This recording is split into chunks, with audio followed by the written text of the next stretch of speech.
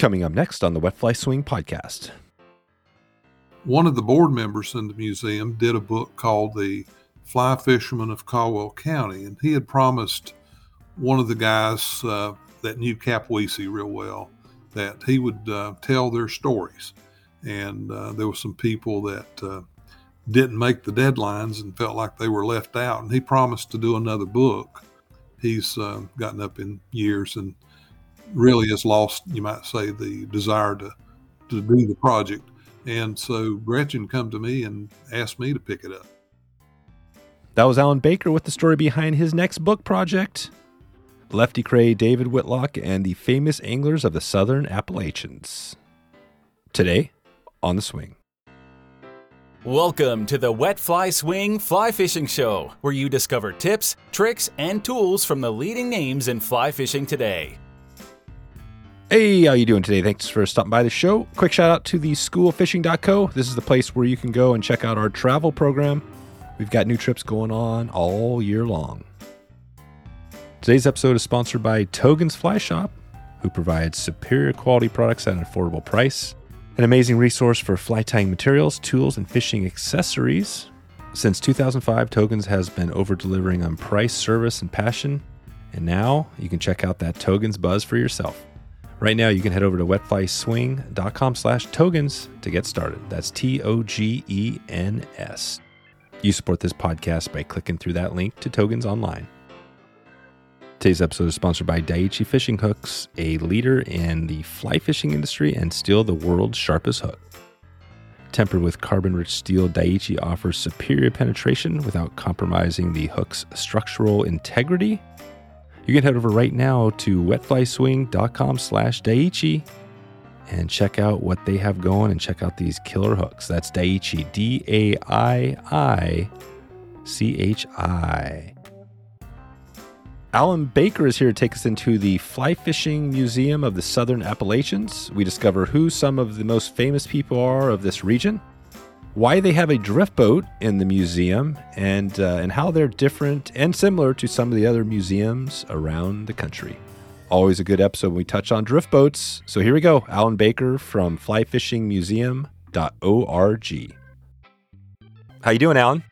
I'm doing great. Great. Great to have you on here today. We're going to dig into the Fly Fishing Museum of the Southern Appalachians, and we're going to dig into the story there. You've got a new building coming. You've got a bunch of stuff, it sounds like, new on the horizons. But before we jump into that, take us back real quick on fly fishing. I always like to hear how you got into it. Let's hear your story real quick. I was building a place on Sugar Mountain for skiing and trying to figure out what I was going to do the rest of the year up there. And the guy named Joe Hendricks tying flies on TV. And so I went to the fly shop. It's called Jesse Brown's, and signed up for a class and tied my first fly. Came a week later to the class, and they were so busy in there, they wanted me to teach the class. So I jumped in pretty quick on fly tying, and I tied flies for the winter and then started trout fishing that next spring. Is back in 1981. There you go, 1981. And how many years was that now? It's getting hard to add up, right? 81. 40 some, maybe. 42. Exactly, 42 years ago. So you got in a long time ago. And 42 years. 42 years. And then how did when I was growing up, I was just too poor to fly fish. I did, worm bait fishing type things, and didn't get it when I was younger, and I wish I had. Right. But still, even that, 42, I mean, that's, or 42 years ago, that's still quite a while ago. So you've been doing it a while. And then how did the museum, this museum come to be? I know you've got some new things going on this year. Where did that idea start? It was kind of a dare. Went to Nova Scotia, fly fish for Atlantic salmon with a friend. And turns out our guide was president of the Salmon Museum on the Marguerite up there. So I got a week full of interesting information about the museum. We went to visit one day, and I was pretty much struck by it. Felt like we needed to do something like that in the South, and particularly for the Southern Appalachians. There you go. Well, first, let's start with the Atlantic salmon really quick, because that's always an interesting topic. What was that trip like? Were you able to hook into a few fish? Oh, tough trip. My buddy after about an hour on Chance Pool, I hadn't even gotten a strike. He steps up, second cast, hooks a 9.5-pound Atlantic salmon. And that was, unfortunately, the fish for the week. I did catch some par, caught a lot of brook trout, broke off some salmon, but it was not one of those trips where you can, walk away and say, I caught this big fish. But it was a fun trip. Yeah. What was cool about the trip other than the, you had the fishing, but other than that, what was cool about the trip? The Margaree is, like a place set back 200 years from civilization. People there have the internet. They eat through the winter because there's no work there, but they do well. Guiding on the river is a big part of life there. I mean, everybody should live there probably, but it's a good thing they don't. It's really a neat place. Right. So that's Nova Scotia. That is a cool part. And how far is that from you? What was that like from where you live, which is in North Carolina, right, to get up there? Yeah, 31-hour drive. Right. Did you actually did you drive up there? We did. We wanted a 4-wheel drive up there, so I drove up, and my buddy flew into Halifax. And it was a good thing because they had flooding that year, and 4-wheel drive was essential to get to a lot of the pools. Oh, wow. I'm not totally familiar with that. Is that an area where anybody can go up and fish? Is it kind of public waters? It is public water, and it's rare because most of Canada, you have to be associated with one of the hotels and, get the permits and everything. Gotcha. Nice. Well, this is starting off good because we've got a lot of people that love swinging flies, and I'm assuming that was was that the technique out there, sitting swinging flies all day? Yes. We used salmon patterns, all the pretty flies. In fact, at Chance Pool, I'd probably gone through 6 or 8 flies before Ron stepped up and caught his on a blue charm. So. Yeah. And what was your rods, like length and all that stuff? Let's see. I was using a 8-weight most days. I did go to a 9 one day, but and I used a spay rod for the first time while I was up there. The guide brought one, and we used it for about half a day. And I decided I didn't like spay. It's just swinging too big a bat, it seemed like. Too big bat, yeah. That's right. Well, the cool thing is I'm not sure when you went up there, but since, the last few years, well, it's been... This was... When was 2010? Oh, yeah. So 2010, yeah. The things have changed big time. So people are using now, like 10-foot rods for spay rods, right? Yeah. So it's pretty cool. But nice. So basically you had this cool trip. And, I wanted to dig into a little bit today is we have what you have going with the museum. And I maybe wanted to frame this a little bit by talking about the people in your area. Maybe just describe, first of all, the area, what your museum covers, and then let's dig into more from there. Okay.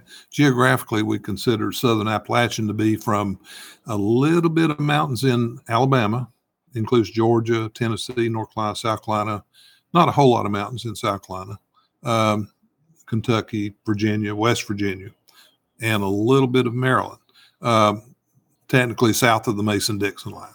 And it takes in a lot of mountain areas, but the whole idea was to have most of the museum focus on the people and the methods of, fly fishing in the mountains. And we've stayed pretty close to that. We've got a couple of special exhibits. We got a Ray Bergman exhibit because we've got one of his rods and one of the first editions of his book. And he's from New York, but most things in the museum are geographically in that area. Okay, perfect. And so what would be the states or the cities that are a little bit north of that wouldn't be included, some of the big cities? As soon as you get to Pennsylvania, we don't include that. There is a museum in Pennsylvania, so we don't want to overlap or try not to. Yeah, so you got a lot. I mean, basically, yeah, it is a lot of that part of the country. You've got a pretty big area. You mentioned Ray Bergman. Remind us again on his book. What was the famous book? The book's called Trout, and it was written in the, 1930s. He covered about 400 flies, a lot of wet flies, but some dry. And he's very well published individual for it just happened to be that his nephew lives in the South and donated an exhibit. So we're lucky to have it. Perfect. let's dig a little bit into the people. So who are some of the people? And I'm not sure if you have like a Hall of Fame or who some of the most famous people in that area that We do have a Hall of Fame, but the people that are really well known locally that are in the museum is people like Cap Weesey. He was a head of a boys' school, and literally to feed the boys well a few times a month, he would go fly fishing for big browns and bring them in, and they would cook them up for the whole school.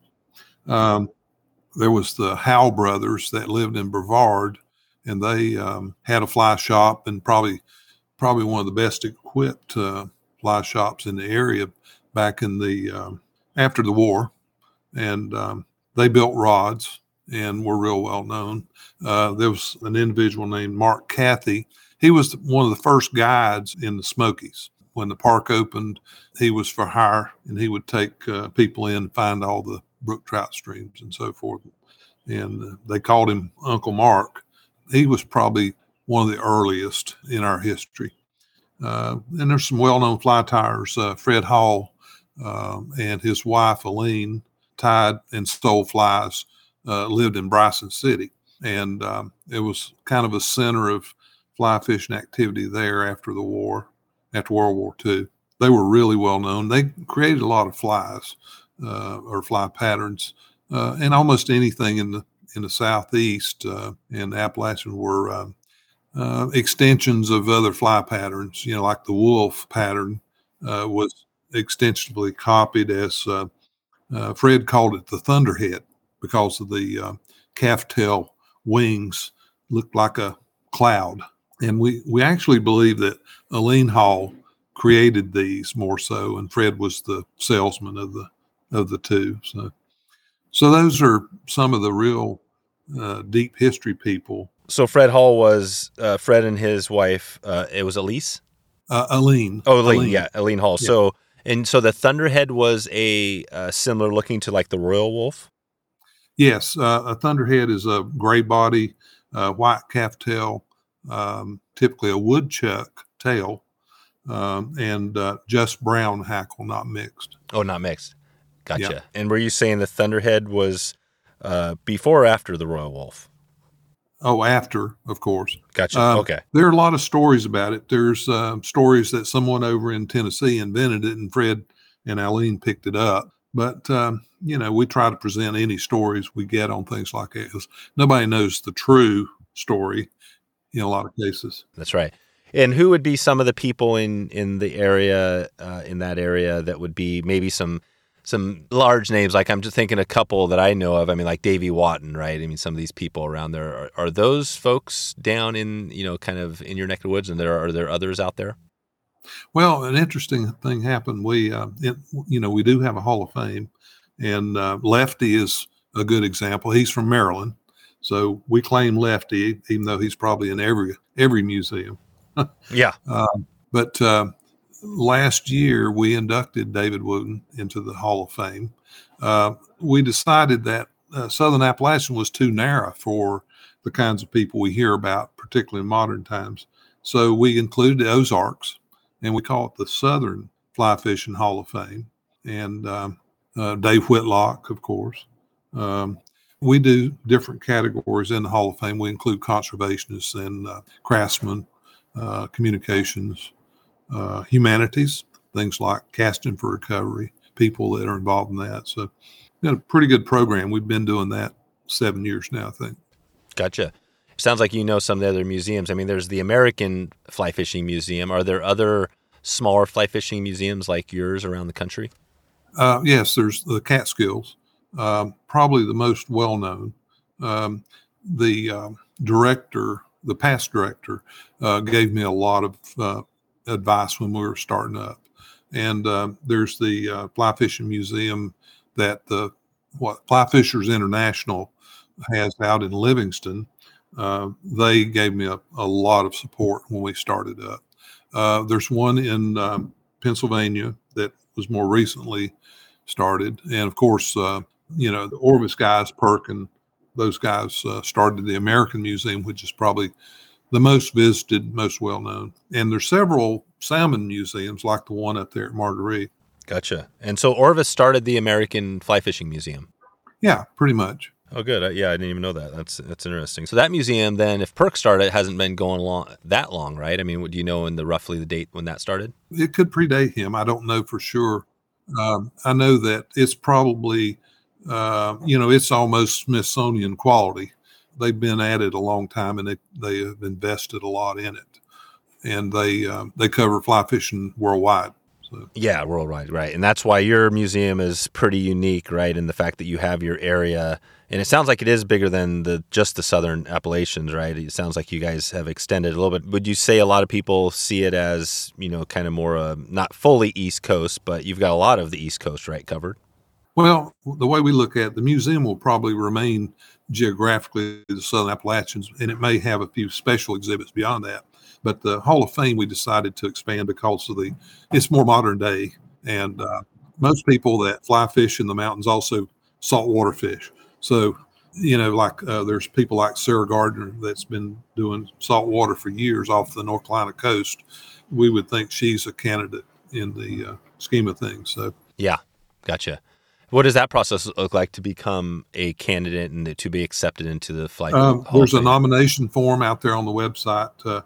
We're getting ready to launch a Hall of Fame website separate so that there's two ways of nominating. And the committee is now people that are already in the Hall of Fame. So it's kind of like pick your brethren. And I think that's a good, appropriate way of doing it. I've tried to stay out of the selection process, but I did plant the first seeds when we got started. In talking to Jim Kroll up at Catskill Museum, he says when you first start, he says you just got to pick them and then go from there. So yeah, we had a first batch like that, and then we've done real well since then. We have an induction luncheon every year in Bryson City, and Bryson City is a small town, so we really create an event locally there when we do that. Right. And what does that event look like when you do that event? Well, we do a meet and greet and an induction luncheon, and then we usually do a tour of the museum. Oh, I forget. We do loggers and legends the night before. We do a fundraiser at the beer. Okay. That's right. That's always done well. Yeah, exactly. And generally, we've been raising money for groups like Casting Carolinas, Cast for Recovery. The groups give back through fly fishing.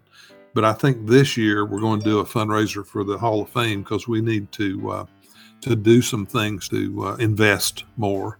And so we're going to do a special fundraiser this year. Today's episode is sponsored by Stonefly Nets, putting quality before quantity with their handcrafted custom wood landing nets. Charleston, South Carolina native Ethan Eigelhart was bitten by the fly fishing bug in 2014 and shortly thereafter started Stonefly Nets. He now lives in the trout-rich waters of the Ozarks and handcrafts some of the sweetest wooden landing nets you'll see. I've been using these Stonefly nets for quite a while now, and I'm excited to dig into another year. Ethan builds these nets custom, and you can select from 4 sizes and many different wood options. For Ethan, fly fishing is a memory created from a morning on a beautiful stretch of water casting a 3-weight bamboo rod that his grandmother gave to his father, and then he passed to Ethan. Ethan is helping us create the same types of lasting memories every time we're on the water with these classic custom wood nets. You can head over right now to wetflyswing.com/stonefly to check out your custom net right now. That's wetflyswing.com/stonefly, STONEFLY. You support this podcast by clicking through that link to Stonefly. Okay, back to the show. So Bryson City, it sounds like that's kind of that's where the museum is. Talk about, what is that city? Take us there if we haven't been there before. What can you expect? Bryson City, what they're well known for is the whitewater rafting there on the Nantahala Outdoor Center, which is nearby. And so you got a lot of people coming for kayaking and rafting there. They have the Smoky Mountain Railroad, the train. I think somewhere around 200,000 people come and ride that train every year. It's just a tourist train, but it goes through the high bridges in the mountains, and particularly in the fall where they have the autumn leaves. And it goes parallel to the Nantahala River for quite a distance. So that's a big draw. And of course, for the museum, you've got 200,000 possible people to come through the museum. So you've got a good crowd. And before COVID, we had peaked about 18,000 visitors that year. And part of our plan was to build aquariums with, the local native fish and draw the families, particularly the kids. And that way you draw them there and they'd see the museum as well. So that plan is pretty much going to come into full fruition this year when we finish the new building for the museum, which is built exactly beside the aquariums we built just before COVID. So we'll have it all together here pretty soon. Right on. And that building, so what's that going to look like? What do you think the finished product? So if somebody's thinking about heading out there with the new building, what can they expect? It's on the river, which is, really kind of a nice part of it. The aquariums are a barn-shaped building. We needed the high ceilings, for humidity problems and stuff. And then the museum part will be a log cabin look. And we had to put in a vaulted ceiling even in that building because we have the first drift boat, Mackenzie-style drift boat that was actually built and run in the Southeast. That's kind of our, flagship exhibit. And we're going to raise it up above everyone and make more floor space for other things. So it really is a good chunk of floor space. And so those will be side by side with a breezeway. And we hope that'll get us to the maybe 20, 30,000 people a year visitation. My understanding is the American Museum gets somewhere around 22, 25,000 a year. And we'd like to be in that same category if we can get there. We're close. Yeah, it's amazing. Yeah. So if you're close to the American Museum, you guys must be doing some things right. What's been, do you attribute the success to? Well, part of it's the train that brings a lot of people in. There's a lot of fly fishermen in the Southeast that you might say exhibit some pride about knowing they've got a museum. And they show up. They come to our small mecca in our part of the woods. Perfect. And I love the drift boat. So do you know the story behind that drift boat? I do. Gary Taylor and Wanda Taylor were two guides on the boat. Wanda is just world-class angler herself. And I don't think they team up anymore, but Gary had the boat and we spent about a year talking him out of it. He was still using it when we started the museum. And so we helped him purchase a new boat and brought it to Bryson. Well, we brought it to Cherokee originally because we started there. Right. So, yeah, and Wanda Taylor, and we actually had Wanda on way back in episode 172 before, back in 2020. And, so we know Wanda for sure. But the boat was used, you said this was one of the first, Yes. There was actually 4 guides that started drift boat fishing in the Southeast and in the southern Appalachian Mountains. Theo Copeland was one of them. The actual first person was Ronnie Hall, and he still guides. I think he's with Fishhawk in Georgia. He started with John Boat, I think, and actually had a drift boat for a while, but it wasn't in existence anymore for us to get. And Gary Taylor was the second person to start, and he was still operating that drift boat. Kevin Howe ran drift boats down the French Broad, and he was like third, I think, and Theo was fourth with Theo might have been third on the Watauga River in Tennessee. Those 4 guys started it. Yeah. Yeah, they started. And that was, so in what year was that when the first drift boats? That was back in the 80s. Yeah. So before that, before the 1980s, there weren't any mini drift boats out there. If they were, we didn't know about them, or if they did, they didn't fly fish. Oh, there you go. Right. So that's basically it. There were no drift boats out. Yeah. And why do you think that was that it took until 1980 to get drift boats out there? For one thing, our river's pretty shallow, rocky bottom, and rough on boats. And the fly fishermen mostly waded you waded small streams in the mountains. And, someone you might say got entrepreneur and decided, well, I can make a living taking people down the river. And those 4 happen to be the first ones. There you go. And now do you see like lots of people, lots of drift boats out there? I was over on the South Holston, Tennessee the other day, and Fly Shop told me there are 80 registered boats on the South Holston going down just about every day. Oh, wow. Yeah. That's a big number. That's a big number. So it's just like anywhere. I mean, it's a flotilla. It's a flotilla. It's interesting because, boats are great. We had a whole mini season on drift boats, the history and things. So we're always interested in that. But yeah, it is pretty interesting. And we had, in fact, like John Bond, who is a guide who is actually over in Norway now. He literally flew his drift boat over to Norway because there were no drift boats over there.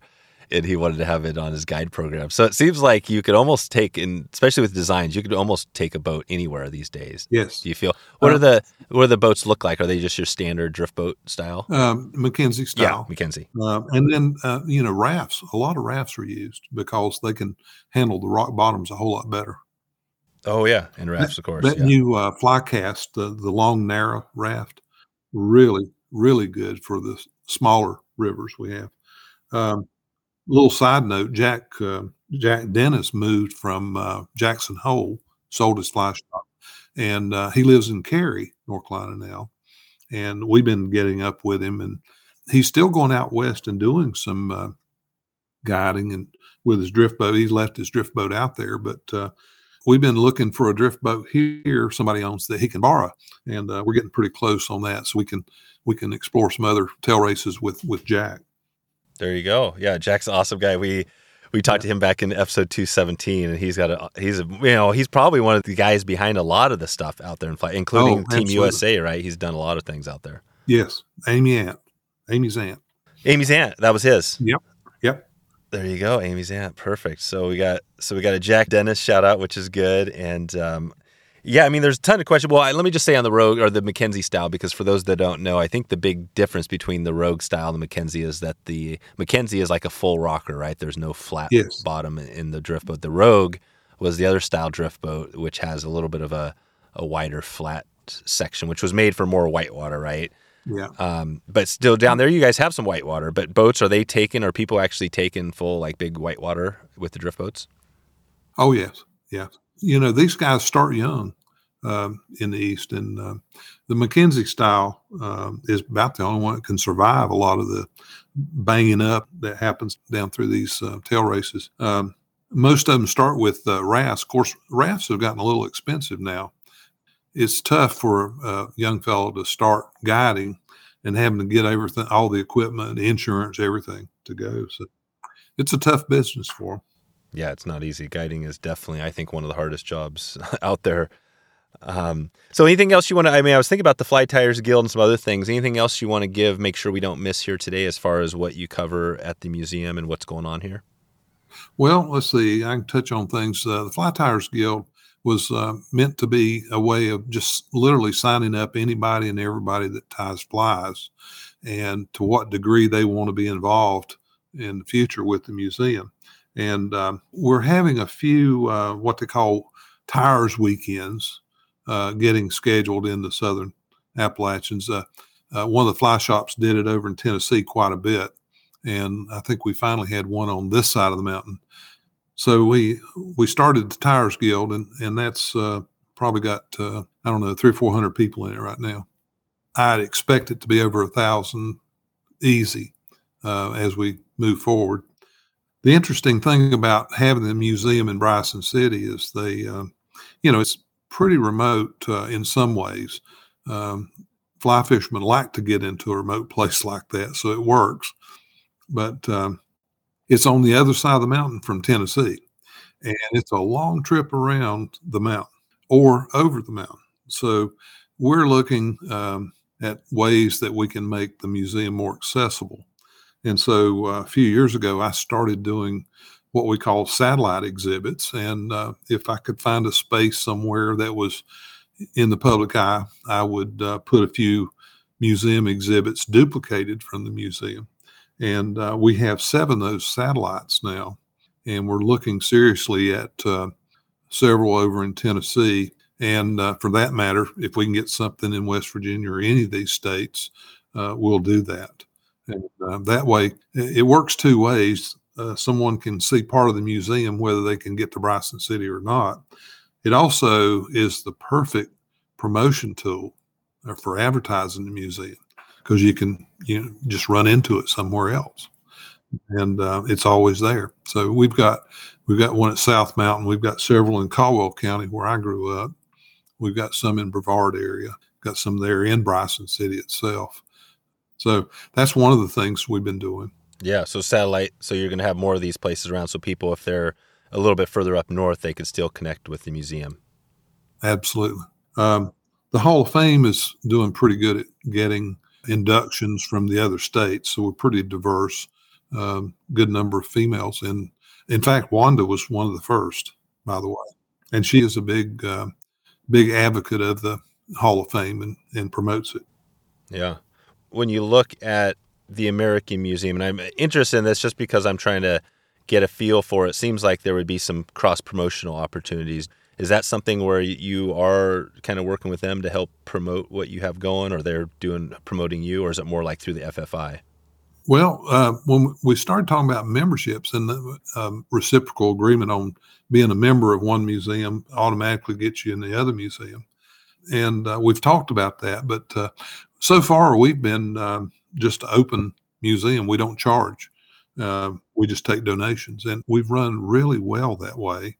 When we opened up the aquariums, we talked about having a charge to feed the fish, and we run off donations in the aquariums too. So when you might say 18,000 people come through, they've been very generous, kept the doors open really well. So yeah, we have talked about stuff like that. The American Museum, of course, covers, saltwater and all kinds of fly fishing. And our museum technically doesn't do that except through special exhibits. But we think we'll connect more when we open up the Hall of Fame. Yeah, that's right. I'm assuming they probably have a Hall of Fame too. I don't think they do. I think Pennsylvania has one, but I don't think that's not part of the traditions in the Catskills, and I'm not sure about the Catskills, honestly. But the American Museum is, like I keep saying, it's Smithsonian quality. How would that be different than what you have going? What do you mean by Smithsonian quality? I think if there's something historical in fly fishing anywhere in the world, they're willing to invest in it, buy it, and get it there. Just like the Smithsonian's done for years. We have operated more off of a donation method. We have a lot of great assets in the museum now, but there's someone behind that had an open heart and wanted it there in the museum. Gotcha. That makes sense. Yeah, because acquiring it's expensive, right? Acquiring some of this stuff. Oh, we're up there in the $500,000 to $750,000 million in assets, and we've only been open 5 or 6 years. All donations. Gotcha. Very cool. Nice. So basically, if somebody was coming there, if they were in the area or wanted to swing by, I mean, it's pretty easy. It doesn't even cost money. You can just drop by, and they're going to see some cool, relic, people, information, all that. When is the new new building opening up? Let's see. They're in the sheetrock phase right now, so I'm thinking late April. Oh wow! We'll be moving, and I think the target is to be open by June when the tourist season starts.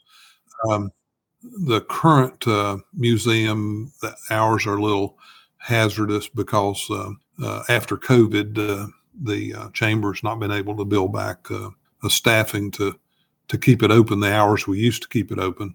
And when we get into the new museum, we've got different contractual arrangements to run it. And it'll run probably off of a similar schedule to the aquariums then. Gotcha. And I'm just looking down. I wanted to go through to see if I knew any more names on this Hall of Fame list. And I'm actually, at least currently, I don't have as much connection out east. But one big name that sits up is Joe Brooks, of course, right? Yes. And yes, Joe was, what was his? Was he in from that area? Well, he's from the Maryland area. And he was, probably one of the early big communication guys. He really made fly fishing a big thing and saltwater fly fishing. And that's part of the reason we decided the Hall of Fame needed to be broader.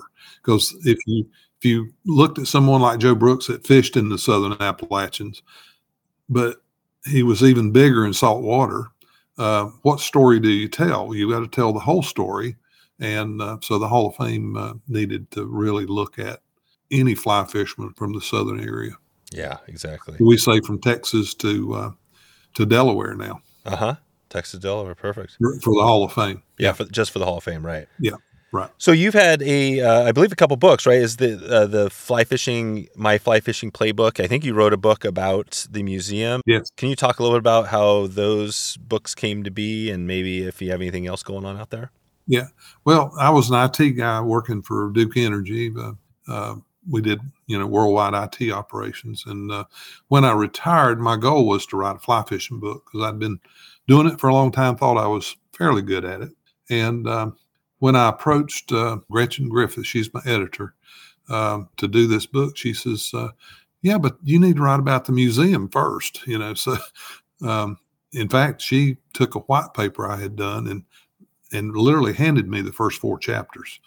And so I spent time telling the story of how we created the museum.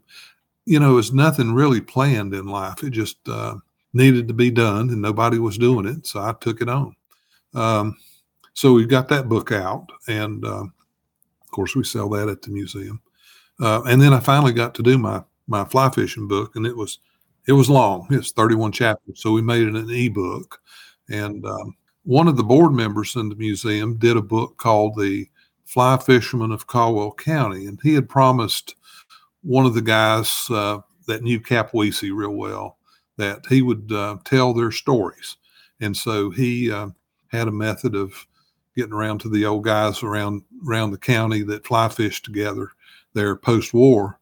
And I think he had 28 people in there.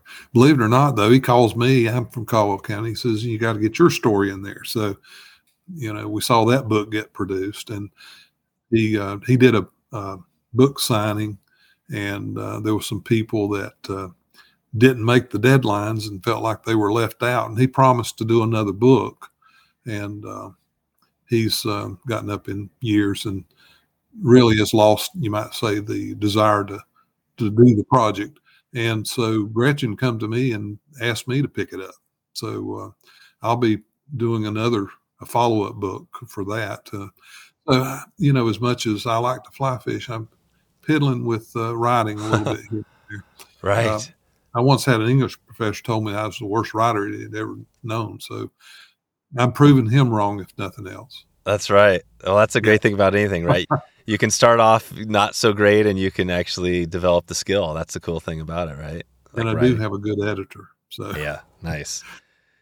Good. Well, I think you guys have a really clean, just looking at the website, everything you have going, it's definitely was done really well. And the satellite exhibits are pretty cool. Like you said, you got these other places around. I see how you're kind of connecting the dots. So if somebody wanted to go to your website, flyfishingmuseum.org, they could just pretty much hop on there and maybe set up like a road trip, right? Around the... That's right. Yeah. And then you've even got a local area info. You got lodging, restaurants, fishing resources. I could see that being kind of cool, especially if you're new to the area, where you could plan your trip and maybe do some fishing events, some opportunities around. What would be the places if somebody was going to be out there hitting the museum and then they also want to do some fishing? What would you tell them? How do they get started if they're new to the area? Well, an easy way, of course, go to one of the 2 fly shops in town. Yeah. Which ones are those? Remind us the 2 in Bryson City. It's called the, Smoky Mountain Fly Fishing. And the other one is the Tuckasegee Fly Shop. Oh, okay. Tuckasegee also has locations in Waynesville and Silva. They both have lots of guides on staff and do all the rivers around there. And include smallmouth. It's not just trout fishing. Smallmouth is a real big thing in the Southern Appalachians. Yeah, that's right. Yeah, you guys have awesome opportunities out there. And if they're just on their own, like someone that's never fly fished, there's the Heritage Water. It goes right through town in Bryson City. And $5? You rent the equipment and go fish. That's part of the North Carolina Wildlife Resource Program. Practically speaking, you can go to the Nantahala or the Tuckasegee rivers. Are the largest. around there. Deep Creek in the Smokies is excellent. You got to do some hiking. Things like Big Snowbird over in Robinsonville. I mean, there's so much trout stream around the museum there. You could, go spend an easy week fishing different water every day. It's the same way where I grew up over in Caldwell County. And, it's interesting. We ended up at Bryson City because we started in Cherokee. The tribe gave us a building to start with. And we ended up a year later needing to move for different reasons. And now we're talking about putting the actual home of the Hall of Fame over in Cherokee. So we'll see what happens. It's all in Swain County. Quick break for a word from our sponsor. With over 40 years of experience in coffee, the Anglers Coffee team is here to serve you every step of the way, delivering excellent coffee to every single angler. They are responsibly sourced from farms using sustainable growing practices. You can rest easy knowing you are doing your part. And like I've said before, they roast it and they ship it within 48 hours. 48 hours. And I'm actually drinking coffee right now, and it's super late in the evening. And I've got that thing where I can drink coffee and still sleep. Raise your hand if you're like me. But I definitely love coffee, and Anglers is the coffee that I love most. And it's no brainer. Anglers is doing good stuff, giving back to great companies, great fly fishing companies, great conservation groups, and they have probably the best coffee out there. So it's a pretty easy call. If you want to step it up a bit, this is it. This is a pretty easy one to do. This is like this is kind of like your 1% for the planet, Anglers coffee style. With a blend for every taste, a dry dropper on the go tea bag option, and a roast sampler, Joe and the Anglers team has you covered. It's time to step up to better coffee and more impact for the fish species and causes we all love. Head over to wetflyswing.com/anglers right now to get a great bag of greatness to your door. That's Anglers, ANGLERS. Let's make a change today for great coffee. We talked about a few people, Dave Whitlock, who passed away, recently, and there's some other big names out there. Were there some folks that influenced you, over the last 42 years in your fly fishing that are people we might know of? Yeah. Some of those names, I grew up with their stories. And that was a big influence. But a guy named Jim Cassida, he's in the Hall of Fame. He's a writer. And Don Kirk, they wrote a lot of stories about fly fishing in the Smokies. And eventually I got to know them. Don especially, we put him in the Hall of Fame last year. He passed away about 2 weeks before we had the induction because we, had to keep rescheduling because of COVID. But Don actually started his own Hall of Fame in the South. He called it Legends of the Fly. He would actually have the inductions at the fly fishing show in Atlanta. And Don thought it would upset me to compete, but I said, no, you're creating history for the museum. So when he passed away, one of the things I had promised him was that we would recognize all of the inductees that he had put in place. And so he especially had an influence on me. And another guy, Jim Dean, he was the editor of Wildlife Magazine in North Carolina. And to read his stories, he had a column every issue of the magazine for 20 or 30 years. He would talk about these trout streams and not name them. They were secrets. Of course, I knew where he went and I knew the streams. And it was so enjoyable to, read his stories and understand what he got out of fly fishing. So people like that have a big influence. And I see his son, Scott, at least once a year when they gather up around Edgemont. They do an opening day, pre-opening day gathering there. They used to do bluegrass. I'm not sure what they're doing, but they get together and huddle before they go to opening day. And opening day is kind of a tradition more than it is anything else for fly fishermen because we fish wild streams year round. Gotcha. That is great. Yeah, I mean, the influences, it's cool to hear. I hadn't heard of those people, and the Legends of the Fly. That's really good. Do you steal the shows? Do you head out to the shows and do the thing at the Atlanta show or any of that stuff? I've gotten a little lax since COVID, kind of gotten into more family things need to do in the last few years. My granddaughter's in high school now. But I used to work the fly fishing shows, several of them, for the museum, on behalf of the museum. And I think it's paid off. You don't run into many people in the Southeast that fly fish that don't know about the museum. Yep. That's right. No, it's really awesome. I love that you're doing it. That was one of the questions I guess I've alluded to a little bit, but just, it sounds like it's a lot of work, like a lot of this stuff. And, just thinking like, why do you do it? I could take a couple of guesses, but what keeps you going? Well, for one thing, I'm a good delegator. I have a lot of help. Yep. What keeps me going is I'm very passionate about fly fishing. My wife is understanding. And, when you get to know people, literally, I know a lot of people in Bryson City, and Bryson City is 3 hours from where I live, so it brings people together, and it's just rewarding to do that. When I arrive in Bryson City, people treat me like I live there, and that's nice. Yep, that is nice. Nice. Well, I think we'll take it out here really quick. I want to check on, just how we can help if people are listening here and they want to get involved or help with the museum. But let's do the 2-minute drill really quick, and we'll take it out here with a couple of quick one random question and a couple of easy ones for you. Does that sound good? Sure. All right. So I always like to start out with something with, kind of a quote. And this isn't always easy because it's kind of on the spot. But think about that. Do you have a person, a quote, or something that you kind of think about as you're, working out there with the museum or in fly fishing that kind of, is something that resonates with you? If you build it, they will come. So that's true. So that one's actually true. Absolutely. Yeah. So why do the people say that isn't true? You say if they build it right, you hear that sometimes that's actually not true. Well, some people like to fish so much they just can't get out of the water to go. Yeah.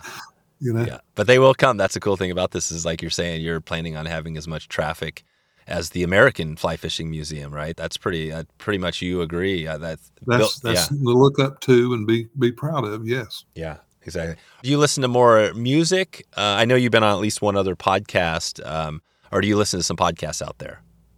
I'm not a big listener to podcasts. I guess I'm old school, watch TV a lot. The Jesse Brown's does a radio show, and I've been on the radio show quite a bit. The good thing is they record it because it plays early in the morning, like 5 o'clock or something like that. There you go. But they've been a big help to promote it. And, that's where I got my start. I started tying flies there at Jesse Brown. So, yeah. Oh, so Jesse Brown's is a shop? It's an outdoor shop, but they do have a fly shop section. Yep. And they're downtown. They're South Charlotte. Oh, good. Okay. Yeah, Jesse Brown's perfect. We'll get a link out to that one as well. Yep. What is your so thinking about, sounds like that area pretty well. Do you have another big trip you're looking at doing in the future that you'd love to get out to, whether that's, more Atlantic salmon or anything like that? What I really long to do is come down here and fish for redfish in Georgetown at Wignon Bay. Haven't planned any big trips lately. We're at a point where granddaughter's starting to look at colleges, and we've been going to the ball games and all that every week. And we hadn't planned it. We just getting our passports renewed and coming out of COVID, you might say. So Jack has invited us to come out and float for a week, and when he does his 60 days out there, so we might join him and do that. We'll what are his 60 days? He said his wife and he agreed that he could go down the river 60 days while he's out there. Right. So that's awesome. 60 days in a row. He moved to the Carolinas to be with the grandkids and all that, but he's having a hard time weaning his Western roots. Western roots. There you go. That's interesting. I remember him talking about that when he mentioned that I think he had just moved out there, and he was talking about why, he did it for the kids. And I said that at the time, like that says a lot about the person, right? That he's willing to leave what he's always loved his life to be with the family, right? That's, pretty powerful. It sounds like that's the community that is out in that part, like North Carolina, that part of the country. Do you feel like it's a very family-oriented place to live? Yes, very much, very much. Yeah. What do you think makes it? Why do you think that is? Just it's just kind of that Southern hospitality, and the people are so. Well, it used to be Southern hospitality, but we've got so many people that's moved down from the north. It's a real mix now. Right. So the good and the bad. Horns. You're getting both. They blow horns at each other a lot more than they used to. Oh, really? Oh, that's no good. But yeah, Jack's one little quickie story. Yeah. The first time I went out west, I went into his fly shop there in Jackson Hole, and we were tying Henry Fort hoppers and elk hair caddis, stuff like that. And he says, let me show you something. And he took me to the back, and he gave me a patch of bleached elk hair. And back then, it was just not well known that you could take elk hair and lighten it up like that and not make it real brittle. And he gave me a patch of that elk hair, didn't charge me for it or anything. And I remember that to this day. You go out there and a guy in the fly shop just is nice, give you on a good hint and move you forward. So we've talked about that story a few times since. That's it. That's what it's all about. I've heard a lot of those stories now over the years you hear sometimes those stories, and those shops are usually around, or those people. Then you hear the other stories about the people that weren't so friendly, and almost always that those shops are never around, right? It's that. Yeah, that's right. They'll eventually fall. The whole museum is about making sure those stories are there. And it's difficult at times because, people pass away and other people don't remember them and things like that. But if you can capture those, that's the essence of what it's all about. Yeah, and that's what was exciting for me about doing this episode when we first talked, is that, obviously that's what we're all about here, is telling the stories, right? And teaching and helping people, but also the stories. That is, so for me to talk to you, and you dedicated a chunk of your life to telling stories from all the people out there, it's pretty amazing. And I haven't actually been specifically to that area, so it's one of those things that's exciting for me too, because it gives me an opportunity eventually to get out there, check out the museum, and this is good. Well, so what can people do if they're listening right now and they want to help out, or join or connect? What would you tell them? What's their one thing they could do today? Pass the word. Talk about it. Let people know about it. We certainly get enough people visiting North Carolina, and we like our trout streams without them, but they're welcome. They can come and fish with us. Perfect. All right. Well, we'll help get the word out, and hopefully we'll send a few people out to the new place this summer. And if we can get out there, I'll definitely stop by and say hi as well. And then it's flyfishingmuseum.org, right? Yes. That's it. Perfect, Alen. Well, I think we'll leave it there. We've got a bunch of other things I could touch base on, but I think we'll leave that until the next one we get you on. Maybe we'll do an update episode down the line to see how things are going with the new place. And until we talk again, appreciate all your time. Sure. Enjoy it. There it is. wetflyswing.com/442. 442 if you want to check out that drift boat, take a look at a few of the photos of what this museum looks like inside, and just get some links out to what we talked about today. I mentioned the schooloffishing.co. That's schooloffishing.co. You can find out where we're heading next on our travel program, which giveaways are coming up next, and also we have an ambassadors program. So if you want to find out more about this and find out how you can get involved some of these trips that we have going with the school, that's the easiest way. You can check out anytime. Schooloffishing.co. Quick listener shout out before we get out of here. Reagan Kenyon has been checking in with us on email, and the last one he sent, he mentioned, he said, Dave, doing a great job, great episodes. Was listening to the Tim Flagler talk on trout spay. He says you should try to get Jeff from Pureaway Rods on. He's definitely on the cutting edge of trout spay and all the good stuff with Jerry French. And yes, that is a good one. I think we may have noted this in the past, but we have Jeff Pureaway. We're going to get him on, and he is going to be involved in one of the upcoming events we're doing. So excited to deliver that one for you, Reagan, and thanks again for all the emails. Really appreciate you checking in. I know you sent one, another follow-up with some guests that I'm going to have on, and one of those guys I'm just checking out, another one you mentioned here, was Greg Liu. Looks really interesting up on the Salmon River. So we're going to work on that. If you're listening now and you want to get a shout-out on this podcast episode like Reagan, You can reach out to me, Dave, at Wet Fly Swing anytime. Just let me know if you haven't checked in for a while, or if you're new to the show. Easy way to send me an email or check in on social and just let me know that you're listening to the show. Always love to hear from people that are out there. Okay, you want to take a quick look at where we are heading next? Where are we heading next? Man, next week we got another great week. We got a DIY Europe fishing trip. This is a really fun one. We got somebody who's traveling around in a camper, and we get his perspective on fly fishing Europe. We've got Steve Potter on, who's going to dig into some on his fly tying. We're going to touch on Daiichi. And later that week, we've got the Great Lakes Dude podcast number 2. Jeff Liskay coming at you. This is going to be a steelhead episode focused, and I can't wait to get that one out as well and listen to that next week. So we're jamming along. We got a full schedule on the docket, and what have I been doing lately? I recently listened to a documentary. You might want to check this out if you're a Beatles fan. I think it came out a couple years ago, but it's called Get Back, and it's a story of how they put together that. You've probably seen it, the Beatles, if you know them, that rooftop concert. And I would love to put this. Actually, I probably will. I'm going to put this in the show notes just so you hear it, because I've been listening. And Get Back. One of the songs from that, probably Get Back. They had a couple of good ones. We'll have that video in the show notes.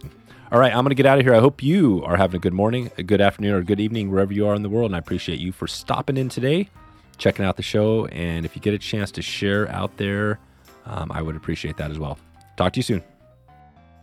Thanks for listening to the Wet Fly Swing Fly Fishing Show. For notes and links from this episode, visit wetflyswing.com.